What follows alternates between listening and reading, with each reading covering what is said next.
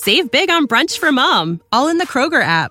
Get 16-ounce packs of flavorful Angus 90% lean ground sirloin for $4.99 each with a digital coupon. Then buy 2, get 2 free on 12 packs of delicious Coca-Cola, Pepsi, or 7-Up, all with your card. Shop these deals at your local Kroger today, or tap the screen now to download the Kroger app to save big today.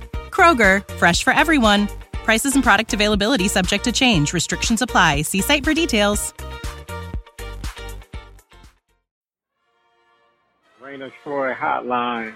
Alicia, Michael, what's going on? We know you have takes. We have takes. I'm actually surprised that your rant line, rave line, whatever, isn't completely full. Why can't we just win a game? Can I blame Michael Castillo for this? Can I blame Bob Connolly for this? Could I put on a zebra shirt and just go out there? Scratch, claw, up against the wall. Can't explain it what I'm feeling right now, guys. I can't believe it. Let's open up that race line! Woohoo! Oh, I can't believe USC has hired Lincoln Riley. Oh, yeah.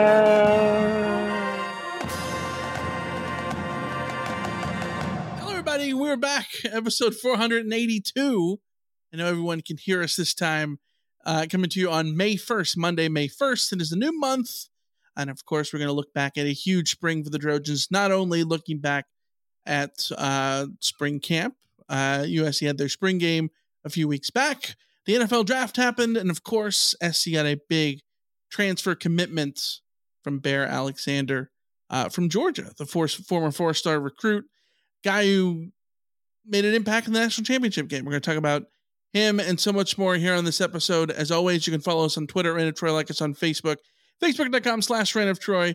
Our email address is rainoftroy@fanside.com. And we are here on YouTube, where you can join us every Monday at 5 p.m. You can join us as a member as well and get bonus content every month, which we're overdue for bonus content. We're going to have that next week. So look for that next week if you're a member here on YouTube. I'm your host, Mike Garcia, joined along with my co-hosts here in the Rain of Troy studio in Los Angeles, Alicia Derritola. Hello, everybody. Hello. We're back for the first time in a few weeks. Unfortunately, I have to make the really awkward transition here to and then back from this. We had to step away. For the last couple of weeks. If you've followed us on Twitter, you've probably seen. If you've checked our community page on YouTube, you've probably seen. This is the first episode since my mom passed away. We had to step away and deal with family for that.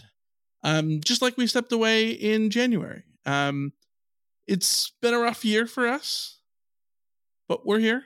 We're back online, and you move forward. Because what are the other options, right? So here we are. Hopefully for good. Every week, every Monday, 5 p.m. Pacific. So this show and every show after this, of course, dedicated to my mom. And yeah, let's go from there. I guess we make the awkward transition of like I don't know how to make the awkward transition. I don't know that anyone does. Maybe the you know. I feel like if she was watching this, she'd be making fun of me for having to go and make the awkward transition of talking about it's May. The off season is going by rapidly, and here we go into the next sort of stage of the off season. And let's just cut the awkwardness and just get to the news that happened a couple weeks ago, but we haven't been able to talk about.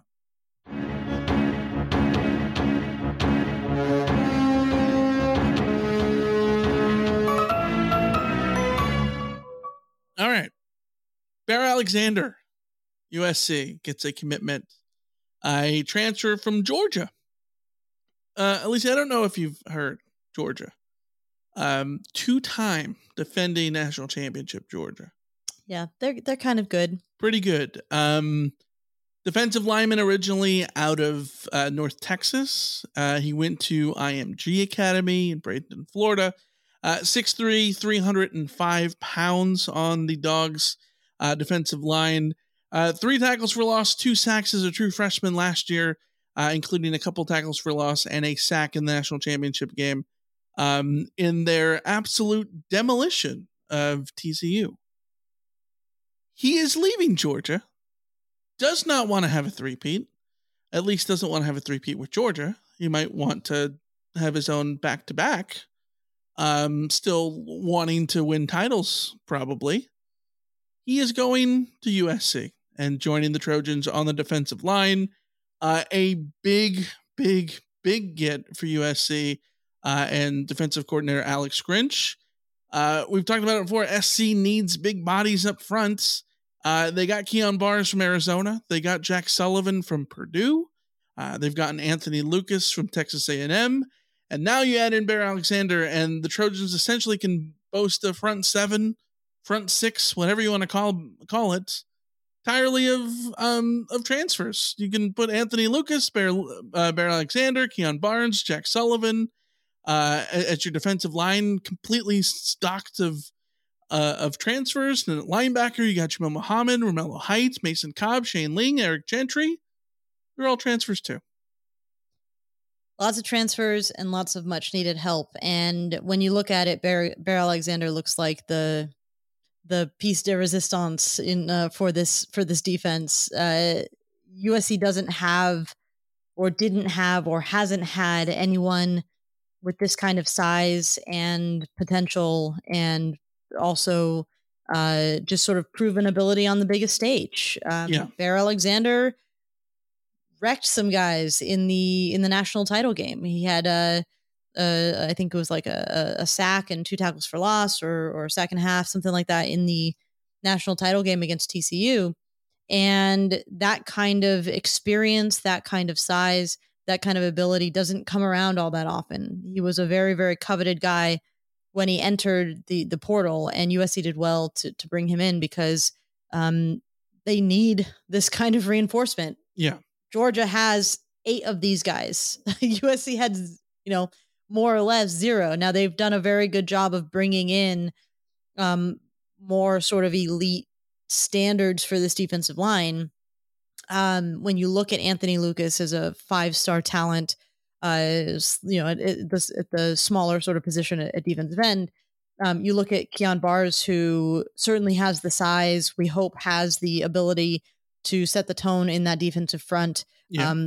He was able to do that for Arizona a couple of years ago and have an all Pac-12 nod.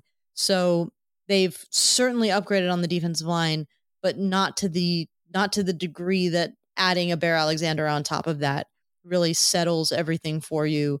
You still have some of the guys that you're bringing back from last year who were sort of regular starters like Stanley Tafu and Dejon Benton and some of those guys, but you're adding frontline talent in front of them. Now, those guys who you looked at it and I remember having a lot of conversations about USC's defensive line over the past couple of years, with the exception of Tuli Tuipulotu. Most of the time it was like, oh, he's doing better than I thought he would kind of conversations.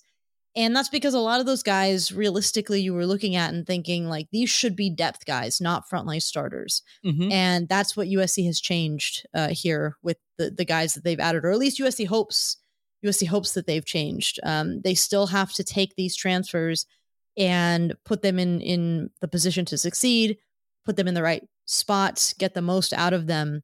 But if you're looking at just sheer size and ability, you can't get mad about this transfer haul. This transfer haul is exactly what Alex Grinch and Lincoln Riley needed for this defense. This transfer haul is also, though, putting a lot of pressure, though, because you can't make excuses that you don't have talent. Oh yeah. Because you have talent now. None of those guys that USC has added went into the portal and were the guys who were sort of getting, lack of talent, sort of tags on them. So you've now restocked. Now you got to feed the people. Yeah, absolutely. I think that SC's got the talent on defense. Can't necessarily play the Grinch didn't have his guys card. He's played a hand in recruiting all these guys as transfers. So they are his guys at this point, right? You can't play there's not enough talent coming back card because there's a hell of a lot of talent here. Anthony Lucas was a highly acclaimed recruit. Bear Alexander is a highly acclaimed recruit. Keon Bars and Jack Sullivan have a lot of experience and success to their name. Jamil Muhammad had a great season back at Georgia State. Mason Cobb was like a second team all Big 12. Like, there are guys with experience here.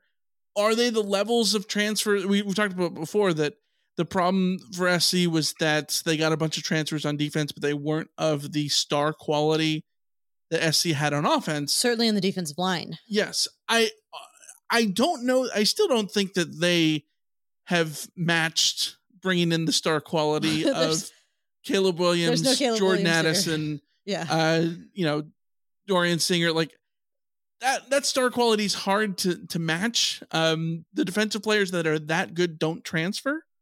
So you're just not going to get those guys, but this is as good of a transfer haul as SC could have dreamed of getting. And this is exactly what you want. I do think that this is still going to be up to SC to still develop these guys. You can't expect just to plug and play and just be done with it. Bear Alexander is not a guy who was playing every down for Georgia. He didn't have to. Georgia had so much depth that they didn't have to put him out there on every single down. Anthony Lucas spent 1 year at Texas A&M and didn't play every down, right? So you still have to develop those guys further and maximize their talent level and get the most out of them. You also still have to do that with the guys that you already have. The guys like that are on this roster that you want to get more out of, that you keep asking, when are they going to take the next step, right? Like, those guys are on this roster. You still gotta match the whole brick and mortar thing too. The brick and mortar theory from Gerard over at USCFootball.com, right? And it's a matter of putting it all together. Does this not end up with this season being a giant referendum on Alex Grinch? I think it was always going to be that way, but especially when you get the talent level that SC has gotten as transfers, it has to be, right? Like, this is on defense, put up or shut up, right? Yeah. Oh, it's been put up or shut up. Like, there's but put up or shutting upness of this is, but like underlined 1,000 times. Yes, but like you said, there's no excuses. I think it's a really good point you bring up about further developing these guys. That is essential. It really is too. Alex Grinch has to look at this as a 1 year, like, prove it. You can't come out of this year and have the same defensive problems as last year and justify Lincoln Riley keeping you on his staff. Mm-hmm. If for only one reason. A lot of these guys that are leading USC's line, the front seven right now, I pulled up the depth chart. Shane Lee, redshirt senior, Mason Cobb, senior, Jamil Muhammad, redshirt senior, Jack Sullivan, redshirt senior, Keon Bars, redshirt senior. Anthony Lucas and Bear Alexander are the exception because those are the young, talented guys that are coming to USC who are staking their future. If you don't get the most out of those senior guys, then what rational transfer is going to look to you next year and say, yeah, I can go to USC and turn this into a draft? Like, what Mekhi Blackman is out there that you can look at and say, oh, I joined USC and I turned into a 3rd round draft pick. You need to get the most out of those guys. Well, but also we're looking down the line at, Anthony Lucas and Bear Alexander don't have to be the finished article this year, but they need to be the people who are anchoring the future defenses. And if you don't see something from them, then your defense just broadcasting out into the future doesn't look positive under this current staff on the defensive side of things. So yeah, there's a lot of developing that needs to do. There's a lot of cashing in checks. I'm not talking NIL. I'm talking in like you have. Like I just ran it. Still get per diem. I still get per diem. Yeah. But like you just look at it and you just think this is a senior laden defense, senior laden front seven, and talent laden as well. And if you're not going to succeed with this front seven, what front seven are you going to succeed with?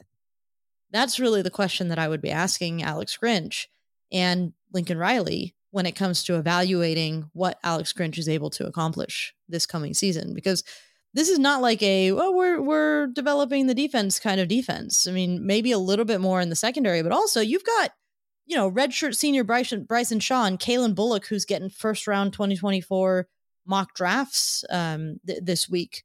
So, you look at it and you're just like, Jalen Smith is already a junior. Damani Jackson's a sophomore. It's no excuses. I keep going back to no excuses. The West Texas Mike put in the chat that I got to log out of Instagram whenever I see the jobs not finished posts. Jobs not finished is certainly a slogan for this team this year that USC is really pushing out. Like, no excuses should be the slogan. Like, that's the whole end of last season on the defensive side of things was, we didn't have the talent, we didn't have the time, all of that kind of stuff. Well, those things have all come together here. I think there's two things here. You said that they need to get the most out of these recruits or out of these transfers, or else who else is going to transfer here? I think we need to stop making that argument. Like, SC didn't win big games under Clay Helton, and he was still able to get his 5-star every now and then. You know what I mean? Like, and also, if SC doesn't get the most out of these guys on defense, Alex Grinch won't be here anymore. That's all I'm saying. And then that's all I'm saying. Right? I know. I know the spirit behind everything you're saying. Yeah. And if he's not, there's going to be somebody in new who then it's going to be his job to bring in new transfers and all that. But the key point is, SC's got the tools here to do something with. And I think that the big luxury of pairing this defense with the Lincoln Riley offense, you don't need to be perfect. You don't need to be perfect on defense. Obviously, you would love to have a dominant defense on, that is able to sort of match what Georgia's doing, match the 2008 SC defense. But you don't need that defense anymore. I think you need a defense that is going to hold teams to 20 points a game and hold teams reliably to 20 points a game, and most times less than that, 17. You hold teams to 17 points a game, you're going to win every game. Oh, and in this era too, like that's what an elite defense is, right? Yeah, like, if you're under 20, like, heck yeah, you're feeling good. I think that Tim in the chat just asked the question, and I'm just going to answer it right now because it feeds into this conversation. Oh, way too early and simplified, but if the defense improves like we hoped, what does that look like? Last year, the D gave up 29 points per game with 4 games in the 40s. Yeah. Well, you look at it, LSU's 2019 national championship team might be the gold standard for what USC is aiming for here, in the sense that offense was absolutely unstoppable. And there's no reason USC's offense can't be unstoppable this season with what they've got available to them on offense. But it was widely agreed that defense wasn't anything in particularly special. They got the job done, but they weren't special. And, they gave up 40 points to Bama, but they still won. They gave up 37 to Ole Miss, 38 to Vanderbilt, and 38 to Texas. So, like, they had the vulnerabilities, but they averaged 21.9 points per game on defense. Yeah, I that's think your roadmap. I think that you put a defense that, holds teams to 21.9 points. I think you're going to win just about all your games with this offense. I think you're sub 25. I think you ideally want more than that. Last year in 2022, Georgia allowed 14.3 points a game. I think that's asking a lot. That's asking way too much, especially in the Pac-12 in a season that is absolutely loaded. Eddie in the chat says they'll only give up 25 points again. I would take that. If you stood here right now and told me 25 points a game, I'd take it. I think the bigger question is what Tim is sort of getting at, which was, 29 points a game. It's not the average. It's 4 games in the 40s. You can't afford 4 games in the 40s. Right. You certainly can't afford when those games came. I think a good comparison bowl is game, Pac-12 title game, etc. Ohio State gave up an average of 21 points a game last year. But you look at the points they allowed: 10, 12, 21, 21, 10, 20, 10, 31, 7, 14, 30, 45, 42. And what USC was doing, yes, they lost their last 2 games, the 2 games that they allowed 40 plus. But if you allow 40 plus, obviously a loss is probably in the cards in a normal expectation of playing football, right? Yeah. But up until that point, they had allowed 30 points twice, and it was 31 and 30. I think if SC was able to put together an average like that, and the consistency of holding teams between 10 and 24 points every single week, yeah, you take that and you pair it with your Heisman Trophy winning quarterback. It's what they were doing in the first half of last season, yes. Which is why it's so frustrating. It's right. 14, 28, 17, 14, 25, 14. Right. And then Utah is the 43-point game, and from there on they just can't put it back together. Right. But the first 6 weeks of the season, those were the totals you were looking for. Mm-hmm. I think you'd look at it and you'd say you want those totals to be a little bit less dependent on extreme turnover production. Yes. Which I think would be the complaint there, which is sort of what the change that happened midway through the season is the turnover sort of reverted back to an average, and then not getting that extra turnover a game meant giving a touchdown extra to teams every game. And right. Well, we talk about the first half, right? The first half of the season where SC gave up 14, 28, 17, 14, 25, and 14 in the first 6 games. Yeah, that seems good. But remember that Stanford had 2 turnovers inside the red zone. Yeah. Remember that Fresno State on the last play of the game was stopped at the goal line. They were living on the edge. SC was absolutely living on the edge and not getting the benefit of the doubt of those things going their way in the second half of the season when they started giving up, 35 points a pop. But the key is you get someone like Bear Alexander. It's just another big key get for SC to improve this defense all told.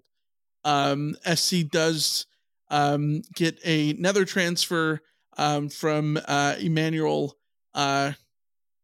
Is that how we're saying it? I'm saying Prenon. It could be Pregnon. Who knows? I can't imagine it is. Do you know that?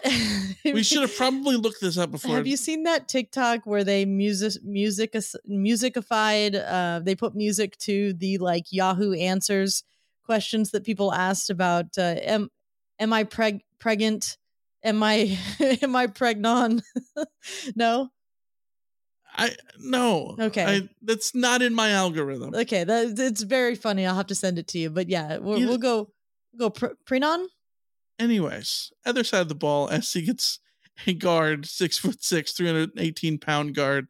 Prenon. We're gonna go with that for now. 3 years to play 3. Media Guide is gonna be in clutch when it comes to figuring out the correct pronunciation. Yes, which is again probably why we should take in the 3 seconds to look this up in the old Mountain West Media Guide. Yeah, Media Guide. But anyways, he comes over to play guard. This is big for SC because the Trojans are not getting Ethan White. The transfer commitment that SC had gotten from Florida, Lincoln Riley said after the spring game that he is not going to end up enrolling at SC and playing for the Trojans. So SC gets another offensive lineman in their place. Medical retirement is being heavily hinted at, if not outright said, for Ethan White. So yeah, this is the replacement. Maybe not like for like, because I think there was a chance of Ethan White playing tackle, but the way that Prenon enters USC's offensive line him just slotting right into right guard probably move somebody else around. Jonah Monheimer or somebody sort of stays at tackle from the spring. So this is a huge get, though, because when you talk about adding guys from the transfer portal, you want there to be competition. You want there to be an addition where everyone else was going for him. That's why Bear Alexander is fun, because he was getting competitive offers from other places, and USC made it happen. This guy had very competitive offers from many, many, many other schools. I saw somewhere that he had 20 plus offers to transfer from, LSU and Oregon and Auburn and all of these programs out there, Texas A&M, et cetera. And Chris Hummer wrote from 24/7 Sports, I love this quote: "Outside of Bear Alexander, Emmanuel Prenon is the best player to have entered the portal during spring ball."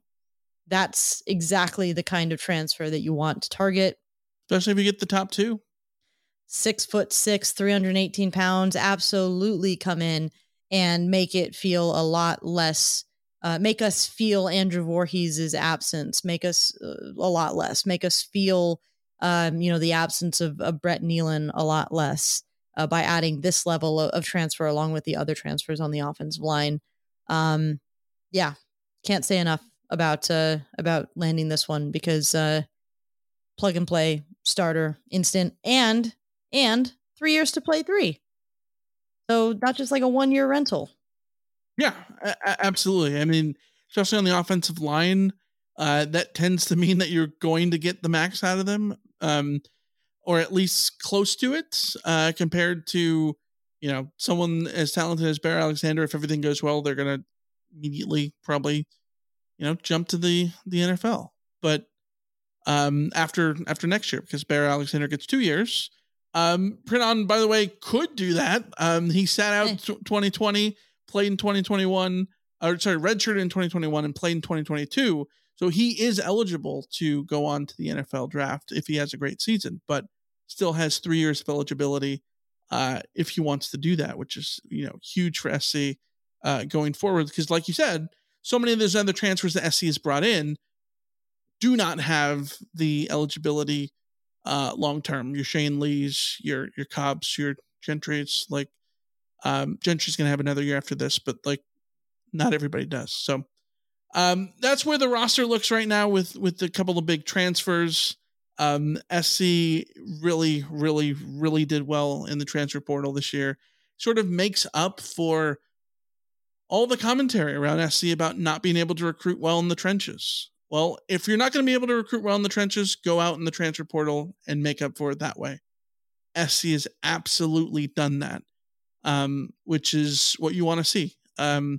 Championships are won on the offensive and defensive line, and that's where you got to stockpile, and SC is sort of doing that. Really quick little news bit before we talk about spring ball really quick. Reggie Bush billboards, they're up. We drove by one on the 405 that said, "Hey, NCAA, give Reggie Bush his Heisman back." Put up by Brian Kennedy. You might know that name because he's an SC booster who paid some bucks to put his name on the practice field, the smaller practice field next to Howard Jones. Mm-hmm. The turf one. Yeah. And he happens to own a billboard company, and his billboard company is going to have those yellow billboards up for at least a month. That was what the LA Times said, at least a month. This wasn't something that Reggie Bush was, it wasn't with his knowledge or anything like that. Brian Kennedy just taken it upon himself to put those billboards up. And it has me asking the question. We know that the Heisman Trust has punted the question of Reggie Bush's Heisman to the NCAA, saying that they can't restore the Heisman if the NCAA doesn't restore his records. If Brian Kennedy is putting up billboards, not necessarily, I mean, he's spending his own money to put up billboards.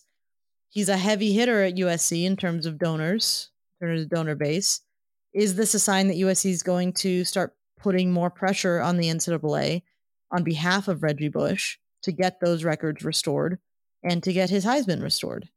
I think it's a really interesting time in this saga that I have to admit, I didn't think we'd get here.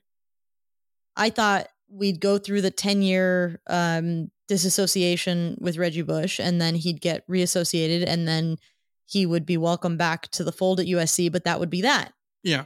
But Reggie's been outspoken, commenting on about how unfair the NCAA investigation was. I think the public tide of opinion has certainly turned in Reggie Bush's favor. Mm-hmm. And now we have this, which it doesn't make sense to do in a vacuum. I'm going to disappoint people here. You're going to disappoint, you're going to crush my hopes and dreams is what you're about to do. Reggie Bush should have never gotten his Heisman stripped. Yes. He should get his Heisman back. Yes. He's not going to. And I don't think a billboard is going to do it. I don't think anyone campaigning is going to do it. I know the Heisman Trust is not the NCAA, and they could just give it to him back and all that stuff. But like, what precedence is there in sports of anyone getting something back like this?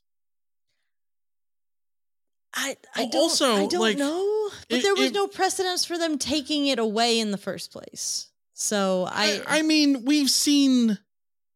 Well, I mean, the Heisman Trust is a little bit different because no one had ever had their Heisman stripped, even though many Heisman winners had. They're not the actual NCAA. Legal, personal, and sporting controversies. Right. I agree, but also like Pete Rose is not in the Baseball Hall of Fame.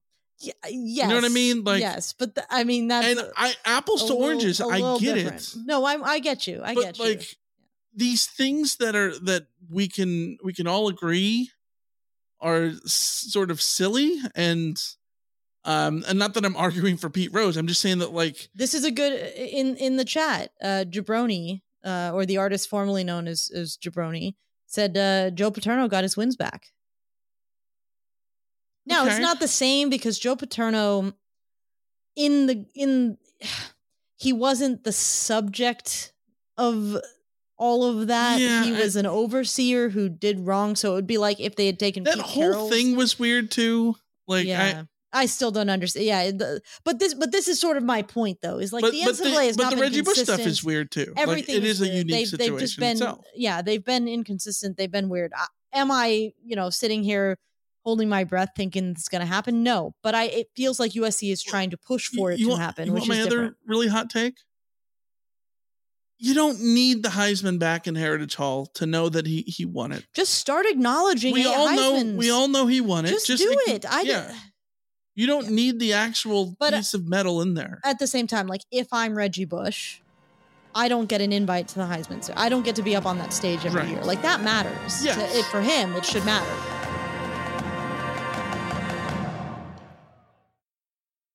Save big on brunch for mom, all in the Kroger app. Get 16-ounce packs of flavorful Angus 90% lean ground sirloin for $4.99 each with a digital coupon. Then buy 2, get 2 free on 12 packs of delicious Coca-Cola, Pepsi, or 7-Up, all with your card. Shop these deals at your local Kroger today, or tap the screen now to download the Kroger app to save big today. Kroger, fresh for everyone. Prices and product availability subject to change. Restrictions apply. See site for details. All right, let's talk about spring ball. Spring camp ended a few weeks back. The spring game was on April 15th. Here we are to talk about it a couple of weeks later. Going into the spring game, which is our last episode that we were on here about 3 weeks ago, we talked about the pre-spring game wish list. We each had 5 things we wanted. You wanted to see encouraging linebacker play. You wanted to see Damani Jackson, Zach Branch, tight ends. You want to see the pecking order of the wide receivers. I said I wanted to see at least one forced turnover. I want to see what Anthony Lucas could do. I want to see the running backs. I want to see what Malachi Nelson could do and where he sort of stacks up to other true freshmen that we can remember in the spring game. And I wanted to see Dorian Singer.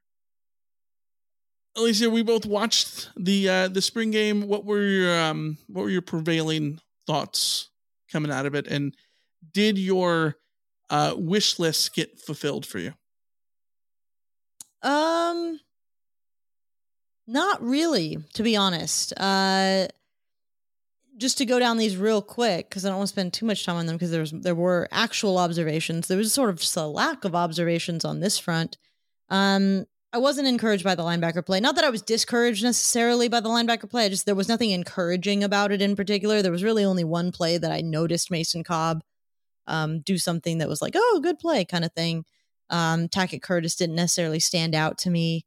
It just, the linebackers just were sort of, there was nothing. The defense as a whole was concerning from the spring game, and the linebackers weren't doing anything to stop that from being the case. Damani Jackson didn't really see much of him.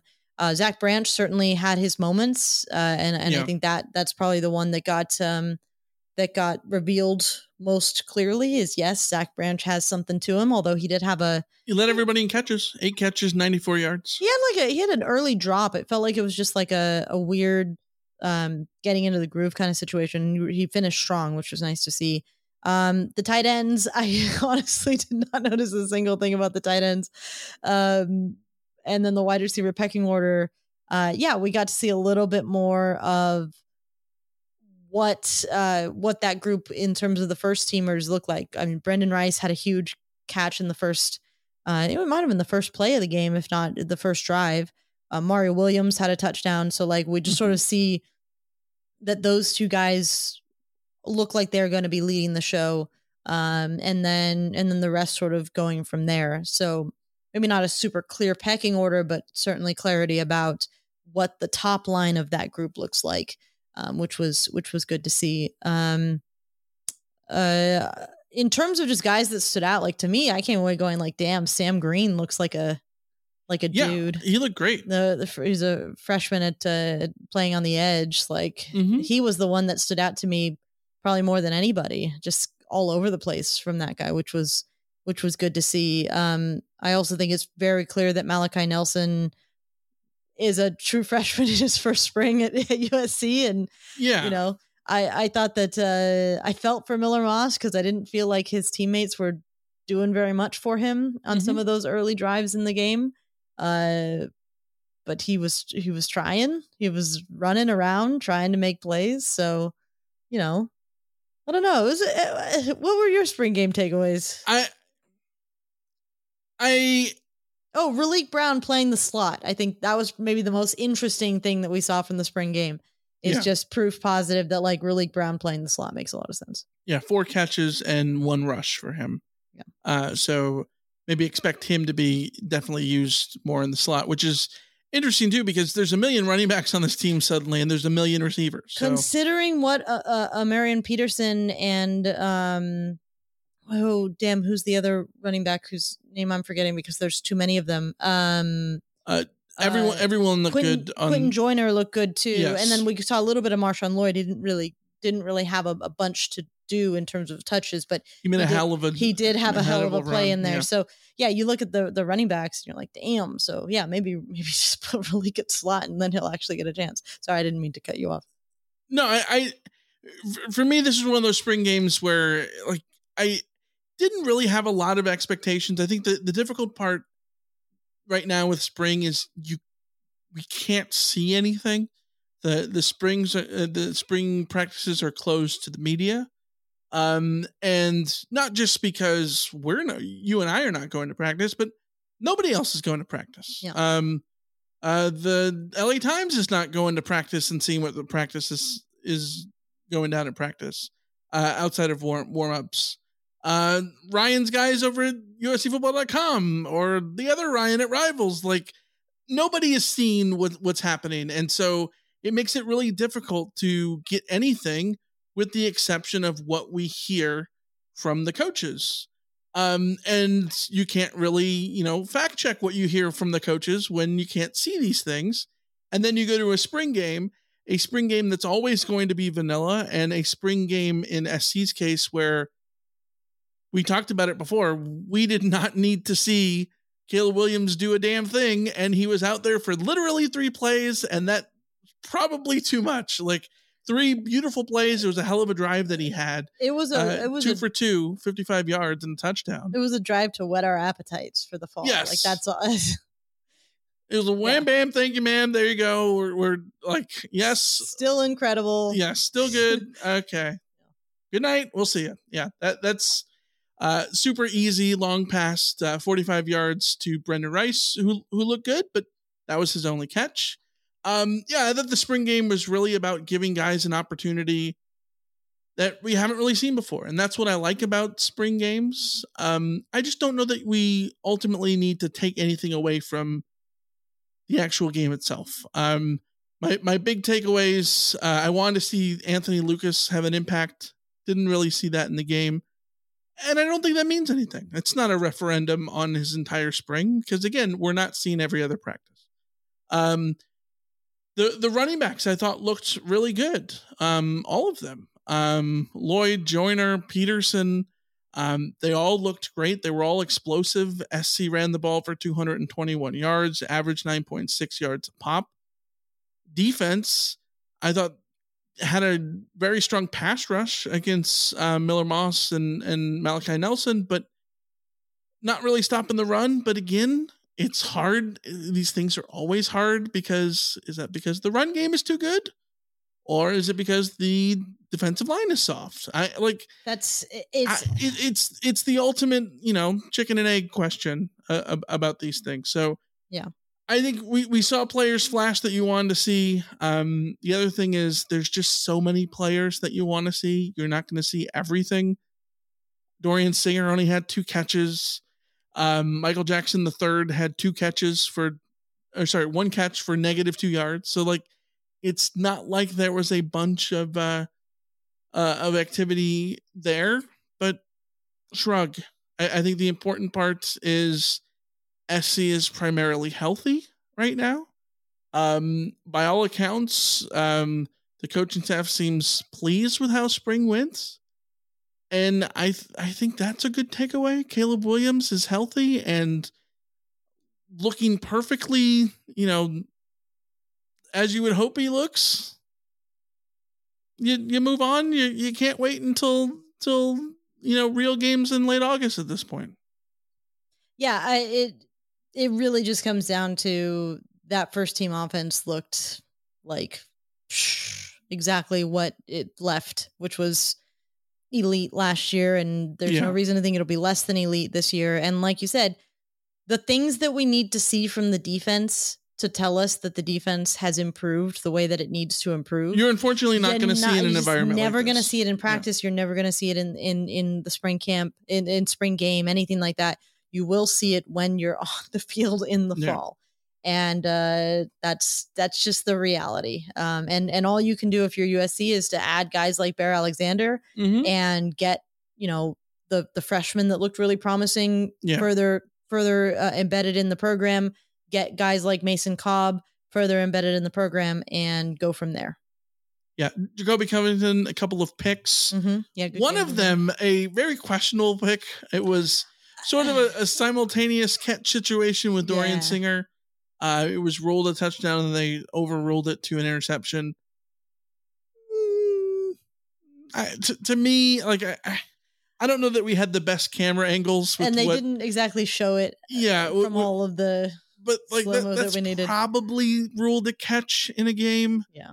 Simultaneous catch or receptions are deemed offensive catches. Yeah. As the Packers and Seahawks are well aware of.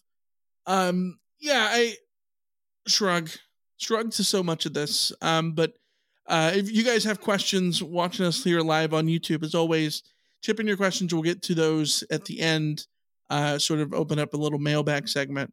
But yeah, I didn't have any prevailing negative thoughts about the spring game, which I think is the big key. And then the other thing is injuries. You don't want to have injuries. And Jesse didn't have. And there didn't seem to be injuries, yes. Yeah. Let's go on to the NFL draft, which happened over the weekend in Kansas City. The Trojans had 1 first rounder. It was Jordan Addison going to the Minnesota Vikings. Yeah, and that's a good landing spot for him to go line up next to Justin Justin Jefferson, Yeah. who's been a revelation for the Vikings. I am not a believer in Kirk Cousins, but Justin Jefferson has done well for himself despite the quarterback situation there. I think that's one of the more intriguing quarterback situations to look at next year and beyond. So it should be fun. And he ended up having a teammate join him, which is a fellow USC transfer, 1-year transfer. So, those guys are continuing their professional careers together, and that makes me happy. Yeah, SC's I'll go back to that in a second. In the second round, Tuli Tuipulotu went to the Chargers. He stays local. We'll just play down the road over at SoFi. And then, in the third round, Mekhi Blackman, SC's strong corner last year, goes to the Minnesota Vikings along with Jordan Addison. So Addison and Blackman are well acquainted from practice, and now they're going to have to do it in the NFL as well. As a part-time Chargers fan, I am really, really happy. I say part-time just because my heart's not really in it. They crushed me decades ago. A decade? Is it? It might be. I don't know. They crushed me in my youth, and I have never fully recovered in terms of NFL rooting interest. So, I'm happy to see Tuli Tuipulotu stay local. I also, the Chargers just make me sad. So, he's just sort of going to get wrapped up in that whole sad, the Chargers do have something. Talent. They have talent. That's never that. Yes, that's why they make me sad, Michael. I'm just saying, he's in a place with good talent. Yeah. That's the draft pick I was really happy for was Andrew Voorhees. Yes, seventh rounder goes to the Ravens. Thinking about it, I think that's a great fit for him. Honestly, it's a good fit for him, especially because the team looks very willing to have him rehab this season. They don't expect anything from him in year one, and then you move on to next year and get him ready to go. So in that sense, it's great. Really good to see him drafted. But for football reasons, it's a good fit because he is someone who is great at run blocking. Mm-hmm. He's an elite run blocker. And they are a team that is committed to running the football. Yes, and 100%, I agree. It's a good fit. I'm really happy that he got drafted in the first place. What's your hesitation? But then after the draft, I saw a lot of really good analysis about how you shouldn't want to be drafted at this point. If you're going to go in the seventh round, you might as well wait. You're better off being an undrafted free agent who gets a higher signing bonus, all of that kind of stuff. I agree, except I have in the case of this. One pushback. Yeah. Yes. Is when you have an injury like Andrew Voorhees, you want to be drafted. Yes. You want to be drafted because you want them to be able to put you on IR and have them pay for your rehab and all of that. Yeah. That's what you want. And I think that as an undrafted free agent, sure, you might get that too. But I think it's a little bit more comforting to get drafted. And I know that seventh rounder is going to be cut willy-nilly, so it doesn't completely matter in this instance. No, but if you're the Ravens and you're drafting Andrew Voorhees and everyone knows he literally cannot play this year, what's the point of drafting him then? What was even the point? So no one else can sign him, and that way you can. Yeah, but then you cut him later, and he just gets. You draft him knowing that you're not going to cut him. Yes, right? That's more or less what I was saying. You draft him knowing you're not going to cut him, because if you're going to cut him, you're cutting him next year. Right. Yeah. Yeah. So I think it's a great fit football wise. I get what you're saying. Don't want to be a seventh rounder unless you want the freedom. The advantage of being an undrafted free agent is that you are a free agent. That means you get to choose where you go. Mm-hmm. And the open market often means that you get more money as a result because you're choosing where you go. But like you said, in his instance, if I'm Andrew Voorhees, I'm playing the 10-year game, not the what's my signing bonus right now game. So, right. Yeah, absolutely. Undrafted free agents that are going to the NFL. There's 5 currently. Travis Dye and Josh Follow teaming up to go to the Jets. For Follow, it looks like a minicamp invite per ESPN's Jeremy Fowler. But Travis Dye, I think, it's going to be fascinating. He's another guy coming off of an injury. What's going to happen there? I don't know. We'll sort of see both of those guys. Yeah. I think that if they can, make something of it in the NFL, it'd be awesome to see. Yeah. I think it's obviously very difficult for someone like Josh Follow because you have to make it through the rookie minicamp, get a contract, and all that kind of stuff. I really hope that Travis Dye sticks. It's just so hard when you have a late season injury and you're still like the critical period for making a team is in a range where it's like, is he fully back yet? It's and not healthy? ideal. I worry. I worry for Travis Dye. I really, really want him to stick. But I haven't listened to, she's going to hate me for saying this on the pod, but I haven't listened to the Victory podcast, Victory Pod with Keely, Kessler, with Keely and Kessler and Travis Dye. Yeah. Yes. Where they interviewed Travis Dye. Oh, I didn't even know that they had that episode. So I don't know if he would if this was discussed on there, but he feels like someone who, even if he doesn't make it in the NFL, could be it would not surprise me one of two things. If he miraculously put together an 8-year career in the NFL, or he was just immediately a coach or something. Yeah, something involved with something. He just seems like a football lifer. Hey, if I'm USC and if Travis Dye, if it doesn't work out in the NFL, I'm extending an offer for a GA position yesterday. 100%. That's yes. Yeah. Terrell Bynum also going to your Chargers. Same deal as Stooley. Yeah. Brandon Peely to the Dolphins. And Bobby Haskins to the Bears. Yeah. So we'll see what all comes of those guys. The NFL draft came to a conclusion on Saturday. A long conclusion on Saturday. I also saw, I think it was Mark Holkin who was saying that Vi Malepeai is getting a chance with the Bengals. Not an undrafted free agent because obviously this wasn't his draft year, but he may be getting either a tryout or something. Is he going to vie for the roster? I think he's going to vie for the roster. Let's see. All right. Well, best of luck to my guy Vi. To your guy Vi as well. All right. Hit us up with questions in the chat here if you're watching us live on YouTube. Again, you can always join us live on YouTube every Monday at 5 p.m. Pacific. We're recording this live. If you're listening to this through other means, you can always join us here as well. And join our membership. Join the Rot Squad. You can join us over on Discord and talk to us about USC football or whatever's on your mind. And get bonus content. And like we said, we'll be back with the bonus content next week. Questions here on YouTube. This isn't really a question, but Cigar says we have a Bear, a Prophet, a Gage, and a Lake on our team now. I love it. Yeah. SC has graduated from, these are all first names, by the way. Yes. For the record. SC has graduated from having a situation where they had names like Nico Follow and Follow Nico on the same team. Yes. And then and 4 different Elijahs. A bunch of spelled Elijahs. All different ways. And a bunch of it was Max Williams and Jalen Williams and Mario Williams. A million different Jalens that all spelled their name different. At one point there was a Jalen. There was a Jaden and a Jalen Williams, right?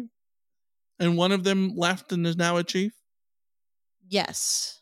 Yeah. Jaden Williams, I think. Yes. Anyways, it's always a theme with SC names. Chase says, do you guys think that Tackett Curtis will be starting by the second half / end of the season? I think that's a big question. I don't know. I'm going to go out on a limb. Can I change this question slightly? If he's starting by the second half or end of the season, is that a good thing? If he's starting by the end of the season,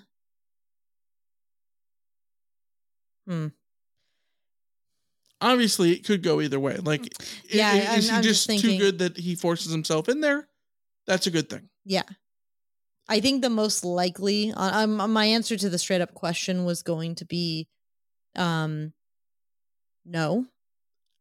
Yeah. Because Mason Cobb, Eric Gentry, I think there's and too Shane many Lee, other dudes. too many veterans, too many guys who have been around for a year or two, Yes. who are sort of embedded. It's just hard.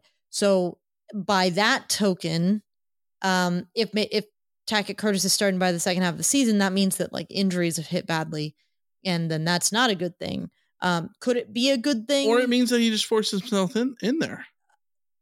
Guys, Why rarely happens. That's my only thing. Like, it does, but like could be a blessing in disguise if an injury happens and then Tackett Curtis gets to start the second half of the season, and that's ultimately for the best. I think is maybe that's my answer. My answer would be sure, because of injuries, and that'll ultimately be a good thing. Silver lining. Linebacker is like running back though, where there's always somebody getting hurt at some point. Yeah, there's always somebody getting hurt. So how about this? I absolutely would take some pretty good odds, strong, like favorite-ish odds that he will start a game at least some point this season. I would say if you gave me odds for him starting a game, I would say the likelihood of him starting a game feels kind of high. Starting 3 games? Yeah, I don't know. I wouldn't bet on that. Yeah, for a variety of reasons. Yeah, and not because none of them being a knock on him. Just because you hope that Mason Cobb just takes off. You hope that Shane Lee takes a step forward. You hope that Eric Gentry takes a step forward. Right. Whole other question: who starts more games, Rajon Davis or Tackett Curtis? That's the other thing. Davis is there too. Like all those guys are right there. So I don't know. Murray says, can USC sue the NCAA to get Reggie's Heisman back? No, the NCAA has nothing to do with the Heisman. The Heisman is the Heisman Trust. Well, in a roundabout way, yes, though, because the USC could sue the NCAA to get Reggie's records restored, which would open the door for the Heisman to not have that excuse anymore for not giving him the Heisman back. So in a roundabout way, sure. Yeah. I think Reggie's numbers should be restored, but I also think that like that opens a precedence that is weird. And I know that, we talked about it before. We get comments before about Joe Pa's records being restored. Again, I think it's a weird precedence because you can go back at any case and start, but then again, this is also the argument for why you never strip records. The record stripping is stupid it's a whole, so whatever. Yeah. SJ says Nissan should just have Reggie show up at the Heisman house. That would be awesome. They would also probably lose their deal with the Heisman Trust. I'm guessing that the Heisman Trust would have an issue with that. My bet is there's some sort of I think that Nissan would have already had him in commercials if they could have. Yeah. Just given his public personality, those Wendy's ads, he's a hot commodity. People like him. I think they would have had it. They would have tried to get him on if they could. I think that they probably wouldn't want to step on those eggshells because the Heisman doesn't want that brought to the forefront. And can we give a shout out to whatever ad agency runs as the middleman between the Heisman and Nissan and does those ads? Oh, those are wonderful ads. They're awesome. Yes, they're absolutely awesome. One of the highlights of the fall for sure. Heisman House and Fansville. Fansville is so good from Dr. Pepper because it's such an improvement from the stupid a million Dr. Pepper guy, Larry Culpepper. Yes. So unfunny, so painful to watch. Fansville, so much better. The little bit with Bryce Young last year about about the guy coming home and or the one the season before about the I don't know that this is your son.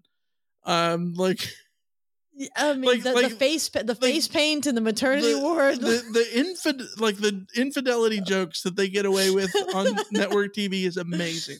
Oh, it's amazing. It's so good, so good. More Heisman House, more Fansville. Long may they reign. Yes. Kenny says, after seeing how this draft played out, who do you think is going to collapse for Caleb next year? They should all be collapsing for Caleb. This is my okay. So I covered the draft like it was my life the past week. Yes. Michael can confirm this. I think every quarterback outside of the Panthers and Texans, and the Panthers I have some words for, because if you're going to give up all that crap to go up and get number one, like you could have just waited until next year and get a number one plus $1 million level. Everyone who took a quarterback after the fact, like the Titans moving up to get Will Levis early in the second round, like don't waste your pick. Don't waste your pick. Like there's no point. You're going to suck anyways. No one thinks you're going to be that good. Bide your time. Honestly, and Kenny's going to love this. The team that I'm looking at for the most is like the Cardinals, because if they're ready to cut bait on Kyler Murray, like they have a ton of draft capital now and like some really interesting things going on as far as next year's sort of draft. Now they're going to be in a weird space between the Kyler Murray of it all, but like still it feels like they're very set up to do something crazy if they wanted to do something crazy. I just think like this is where again like a little bit of a surprise in my head, the fact that the Raiders didn't take a quarterback. Well, I guess they did. They got Aiden O'Connell in the 4th round. Now I'm looking. I wouldn't. That's not necessarily a 4th round long-term to get a backup, whatever. Like that's fine. I just think that everyone who didn't get pick number 1 or number 2, and I'm including the Colts in this because y'all have fun with that Trey Lance pick of yours, Trey Lance 2.0 with Anthony Richardson. Everyone else should have been sitting there saying, I don't need a quarterback this year because I can get a better one next year. Every single one of them could have been sitting there. And I'm not just talking about Caleb Williams. You can't always wait a year if you're a GM. No, this is true. You can't. Which is probably why the Cardinals were in the position that they were in, because that's a new regime. And so they can wait a year. There, yeah. They can look at it. But like, no, I'm just... Yeah, I think the Cardinals are a good shout. How about here's one. But the Seahawks. That would be fun. Could see that, like. So the Seahawks' problem is that they won't be bad enough. They might not be bad enough, but like, do we know that like Geno is like the long term, like for sure thing? No, he shouldn't.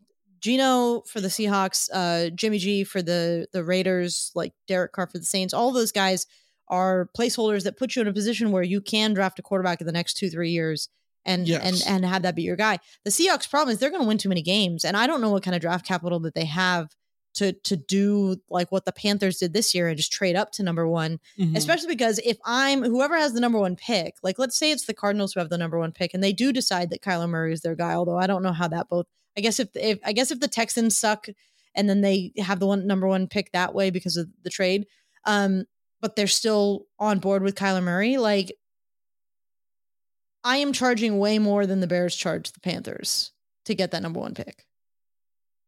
I'm just like Caleb's going to be worth. Everyone should be trying to trade up. Everyone should be.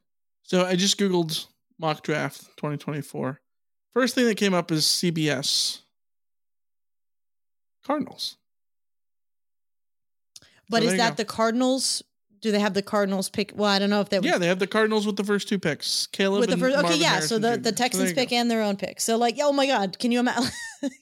In an amazing world for the Cardinals, they get the they get the quarterback and the wide receiver all in one go because the Texans had to have their quarterback and a linebacker the year before, a worse quarterback. And I don't know. I like Will Anderson a whole lot, but like that's a lot to give up. So yeah, I don't know. I keep going back to like Caleb is on a level that I have never felt as strongly about a quarterback succeeding in the NFL as I have. I thought that Mark Sanchez would be good. I thought that Sam Darnold could be good, but I saw a universe where things didn't work out for those guys because you end up with the Jets and crap happens. But like Caleb Williams is beyond the greatest like prospect that they could possibly have. And sadly, I think that the Jets have to be in play because the Aaron Rodgers situation. Yeah, I think the Jets would be in play. I don't know. Maybe the Patriots are in play. I don't know. You also never know because anything can sort of happen. Literally anything can happen. Yeah. We want to give a huge shout out to our buddy Alex who just hit us up with a super chat tip thing. Is it? I was gonna say a super chat. I never know the Twitch thing. Yeah. So thank you, Alex. You are the best. Cheers, and we'll play this for you. Hey baby, hey baby. There you go. Oh yeah.